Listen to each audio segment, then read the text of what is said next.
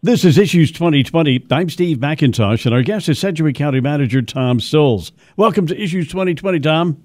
Thank you, Steve. Good morning. Certainly the biggest story of the year is the coronavirus pandemic. Can you describe how that has impacted your job as county manager for us? Yeah, Steve, I will. It's a little bit of a long story, but I've been asked to tell this story many times, so I always break it into four parts when we kind of tell the story.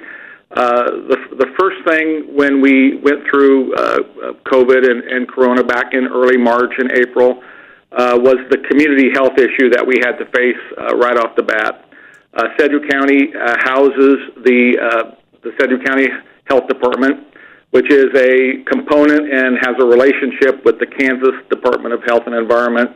And this whole system works under CDC at the national level. So when we have a sickness, or in this case a major pandemic, the health department becomes critical in the operations and management of that. This particular virus, this novel virus, was challenging on a number of levels.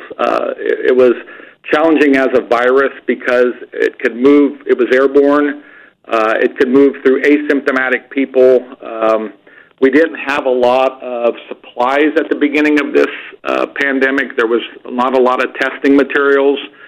We couldn't even find protective equipment such as masks or hand sanitizer or hand wipes, aprons, all the kinds of things that we need to manage a pandemic. And it's because it was a worldwide issue. There was just shortages of all this kind of basic tool. And, of course, there was no vaccine yet. There was no medicines to treat it. There was no cure for it, basically. So just how this particular virus rolled was extremely challenging, and we had to get our hands around that very quickly and try to begin to manage and contain it. The second thing that rolled very quickly after the virus struck the country, the state of Kansas, and then Sedgwick County, was this litany of government orders that began to roll. Very early on, Governor Kelly declared disaster declaration in the state of Kansas, and our county commission declared the same thing, a local disaster declaration. Now, that is not unusual at a county level or even a state level. We do it every year in Kansas for tornadoes and floods and our weather issues that we have here. But this was different because there was really no end in sight on how long this declaration was going to last. And in fact, we're still under it today. So whenever you declare disaster, that brings FEMA into the play, and we work with FEMA then in addition to KDHE.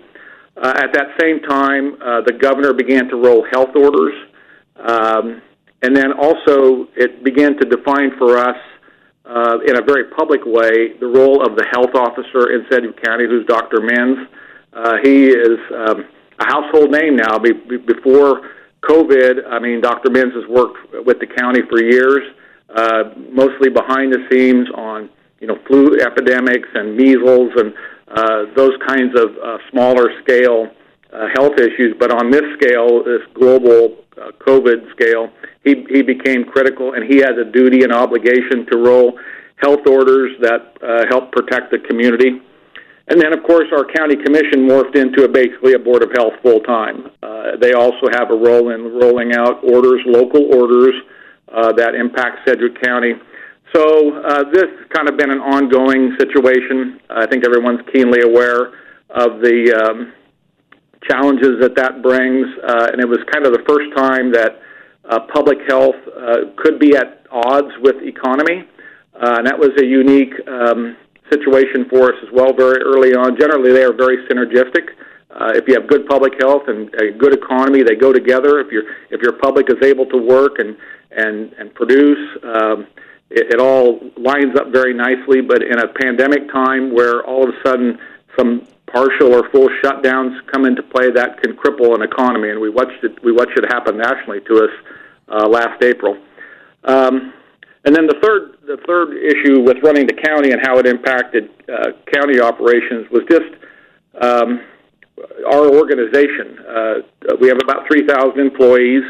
and everything that the county government does is so service-oriented. In other words, it's people serving people, whether it's EMS or fire or the sheriff or health workers, mental health workers at ComCare, the tag office. All of those, they're front-facing kinds of work, and it makes it in a spreadable, transmittable virus time. We really had to recalibrate, how we did basic business so that we would keep our employees safe and also our general public that we were trying to serve. So that was a very trying 4 to 6, 8 weeks there early on, trying to reconstruct how our business processes worked. And then, of course, we have the courthouse inside the building, and just running jury trials and getting people in and out of court is very challenging for our judges and our state correction system. So we worked with them, continue to work with them, so we can keep the criminal justice system moving to some degree while we work through this. And then the last thing that impacted the county was the federal funding management piece of this. Very early on in April, May, the federal government rolled out Families First Coronavirus Response Act and the Economic Securities Act, which we call the CARES money now. And the state and the county had to pivot and receive and manage and account for that money and try to get it into the right places to best serve the people. And so we actually became grantors at that point. We've never done that in the county, so we had to pivot that particular operation as well, and are just concluding our CARES disbursements here as we get closer to the end of the year. So all of this combined has made for a very challenging managing year in the county. I think we've tried to do the best we could. We've made some mistakes, clearly, but I think overall, with the uncertainty and how we had never done this before, I think that overall we've done the best we could. You had your own personal battle with COVID-19. Tell us about that, Tom. Yeah, Steve, in late September, and I'll preface this by saying in the county we tried to be as careful as we could from the get-go, as best we could.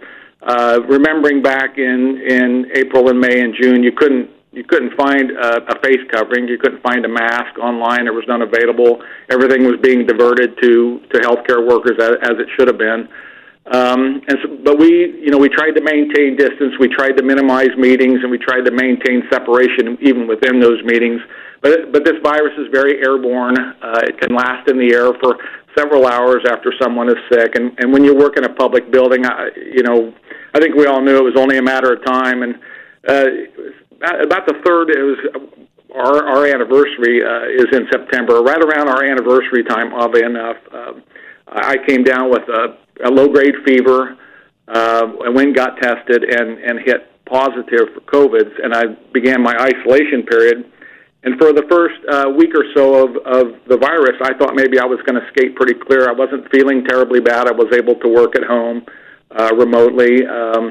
But then on days 7, 8, 9, 10, going into the second week of it, I spiked more of a fever and just so much fatigue and headache to where I lost my ability to multitask. I lost my ability to read complex documents and basically was sick in bed for 3 or 4 days. And then slowly got better. It took weeks. I went back to work after my isolation period was over, but it took weeks to get back to what I would consider feeling normal. So it was a rough ride, and I feel badly for people that have to go through it, and recognize that in the big scheme of things, I was lucky that I didn't have to go to the hospital, and there's so many people that get so sick with this.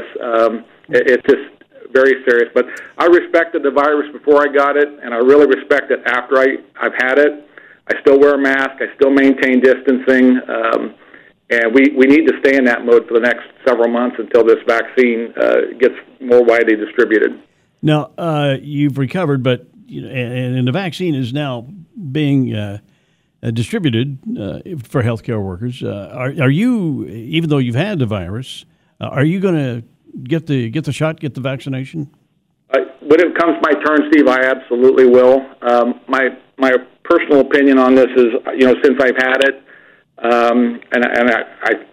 we believe we have antibodies. I think I should wait till the end. I think those who are exposed, who have never had it, should get it first. But when it comes my time, in this summer or when there's enough vaccine, I definitely will take it. I'm going to do whatever I can not to have to go through that again. And if getting the vaccine helps me from not getting it or spreading it, I'm going to take the vaccine. You're listening to Issues 2020 on the Intercom radio stations, and our guest is Sedgwick County Manager Tom Stolz. And Tom, the pandemic's had an impact on your workforce, on your county employees. I know you've had furloughed, you've brought some back. Some of them working at home. How does that work out with people working from home? Do they all have the computers they need and all that? Well, yeah, that was part of the initial challenge back in March and April as we were pivoting the business processes. We wanted to try to work as many from home remotely as possible. So our IT department was scrambling, trying to acquire the computers to get it done and build the infrastructure so that it could work. And honestly, it has worked very well. I would say back in April, May, we were probably remoting a third to a half of our workforce, where you could. There's just some things in the county you just can't remote. You can't remote a sheriff. You can't remote EMS. You can't remote corrections workers. But what we could administratively, we tried to remote at home, and I think it's worked out very well. And we probably still have a sixth of the organization that continues to remote from home even today until this passes. We did go through. We furloughed some employees. Back in April and May, brought them all back in early June, and have not had the furloughs since then. But we've done some budgetary things to try to be smart. We've deferred what we could, delayed what we could, so that we can continue, to manage as best we can through the remainder of the virus. Now, beyond that, this county jail has really been been hammered because of the nature of what goes on over there. Tell us about the problems at the county jail. Well, when this first hit, any corrections facility, be it a prison or a jail, you're clearly worried about that because of the nature of that business. It's confined. You have a lot of workers over there and a lot of inmates. In our local jail, anywhere from 1,400 to 1,600 on a given day. The sheriff and his staff, the first few months of the virus, we were very lucky, very careful, and very well managed over there, to where we tried to keep separation between inmates. We did stereo cleaning on a weekly basis, monthly basis, to keep it as clean as an environment as we could. We did really well till about August or so, late summer, and then it's just inevitable as the thing spreads, it gets into that jail and spreads to inmates and to some of our workers as well. And so we continued cleaning, and the sheriff is managing that as best he can as far as separating, particularly when somebody's symptomatic, getting them away from the other people, or getting them out of the jail. And I think we're back to where we have control again. But if you look at corrections institutions around the state, they've all struggled. The jail is an interesting place. It's a transitory environment, to where there are some people who are there for a relatively long term, weeks and months potentially, but the vast majority they come and they go. They move through the court system. So it's a transitory environment. So you're going to have people coming in every day, and when there's an infection raging through the community, it's just inevitable that's going to come in. But I think the sheriff's done as best he could. He's done a very good job in a relative fashion compared to other jails or prisons around the country. Let's talk about the pandemic's impact on other county responsibilities. People who can't be sequestered or quarantined when they're working, and people like road maintenance for the county, law enforcement officers, fire and EMS. What's been the impact on that workforce, that part of the workforce?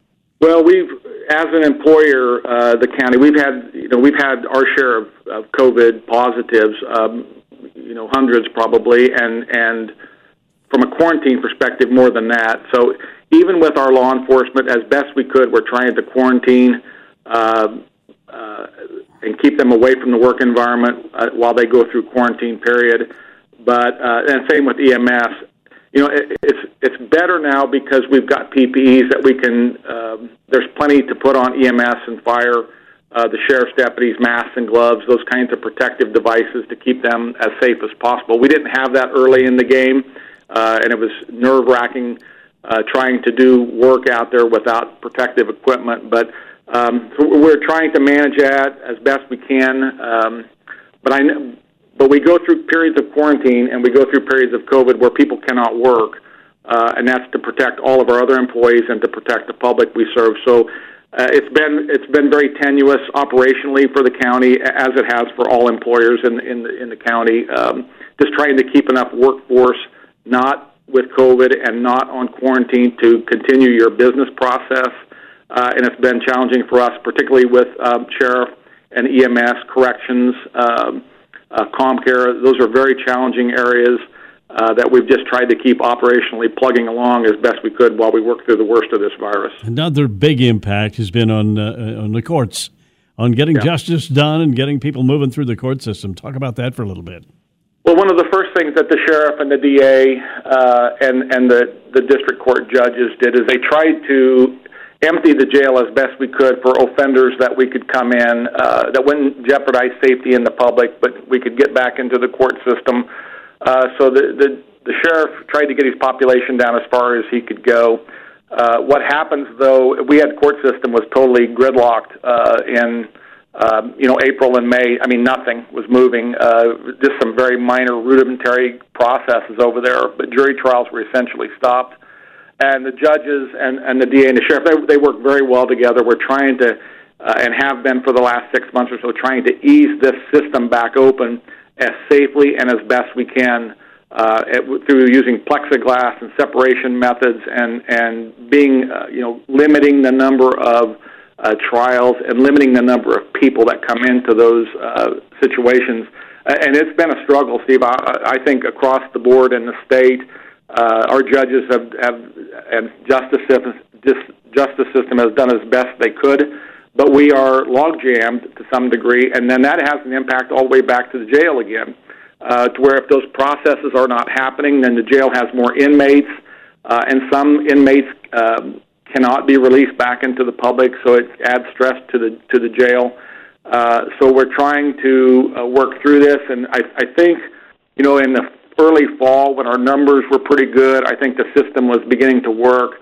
Then when we saw, as a community, we saw our spike happen in early November, it kind of landlocked again, and we're just trying to work through that on a week-by-week basis. Judges and the DA and sheriff doing the best they can to keep the process moving. What's been the impact on the county's social and health services as far as your contact with people who need help in those areas? Absolutely. And when you think about our department that serves disabled people, our department that serves aging, our department that serves mentally ill, those are all front-facing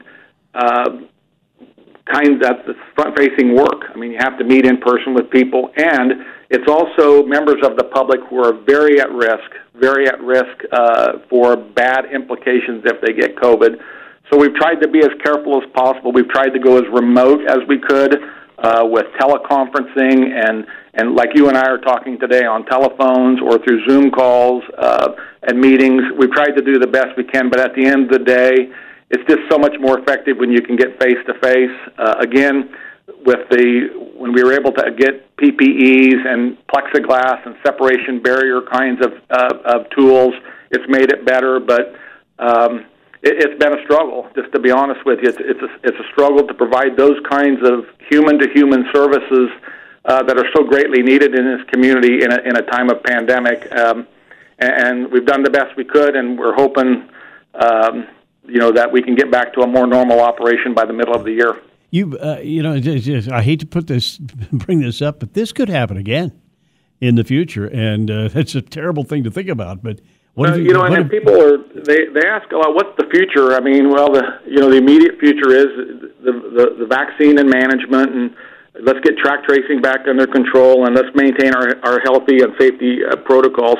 And then I think to answer that question that you just asked her, let's learn from this, because we know, I think the science world will tell you it's inevitable that we're going to have to go through something like this again. So let's learn from this situation and all the mistakes we made, and let's try to get better. So when it happens again, we're better prepared the next time. And there's a number of tangible things that we can do to better prepare ourselves next time for when this happens. You know, but it's the thing has had such an impact on people, not only on their physical health and well-being, but the mental aspect. Folks, it's been a very depressing thing for everybody.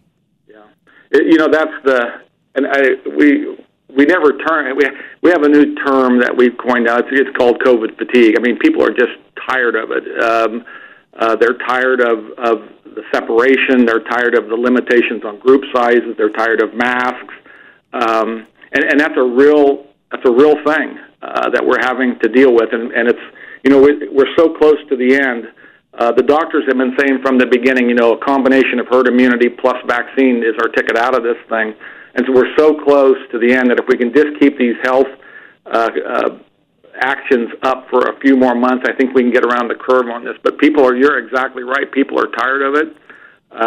It is, the physical part of it we were very concerned with, and at the get-go, we're still concerned with the physical part of it, the sickness itself, but there is a whole separate byproduct to COVID on mental health and illness, both those who were suffering with that before COVID and those who are now suffering with it because of COVID.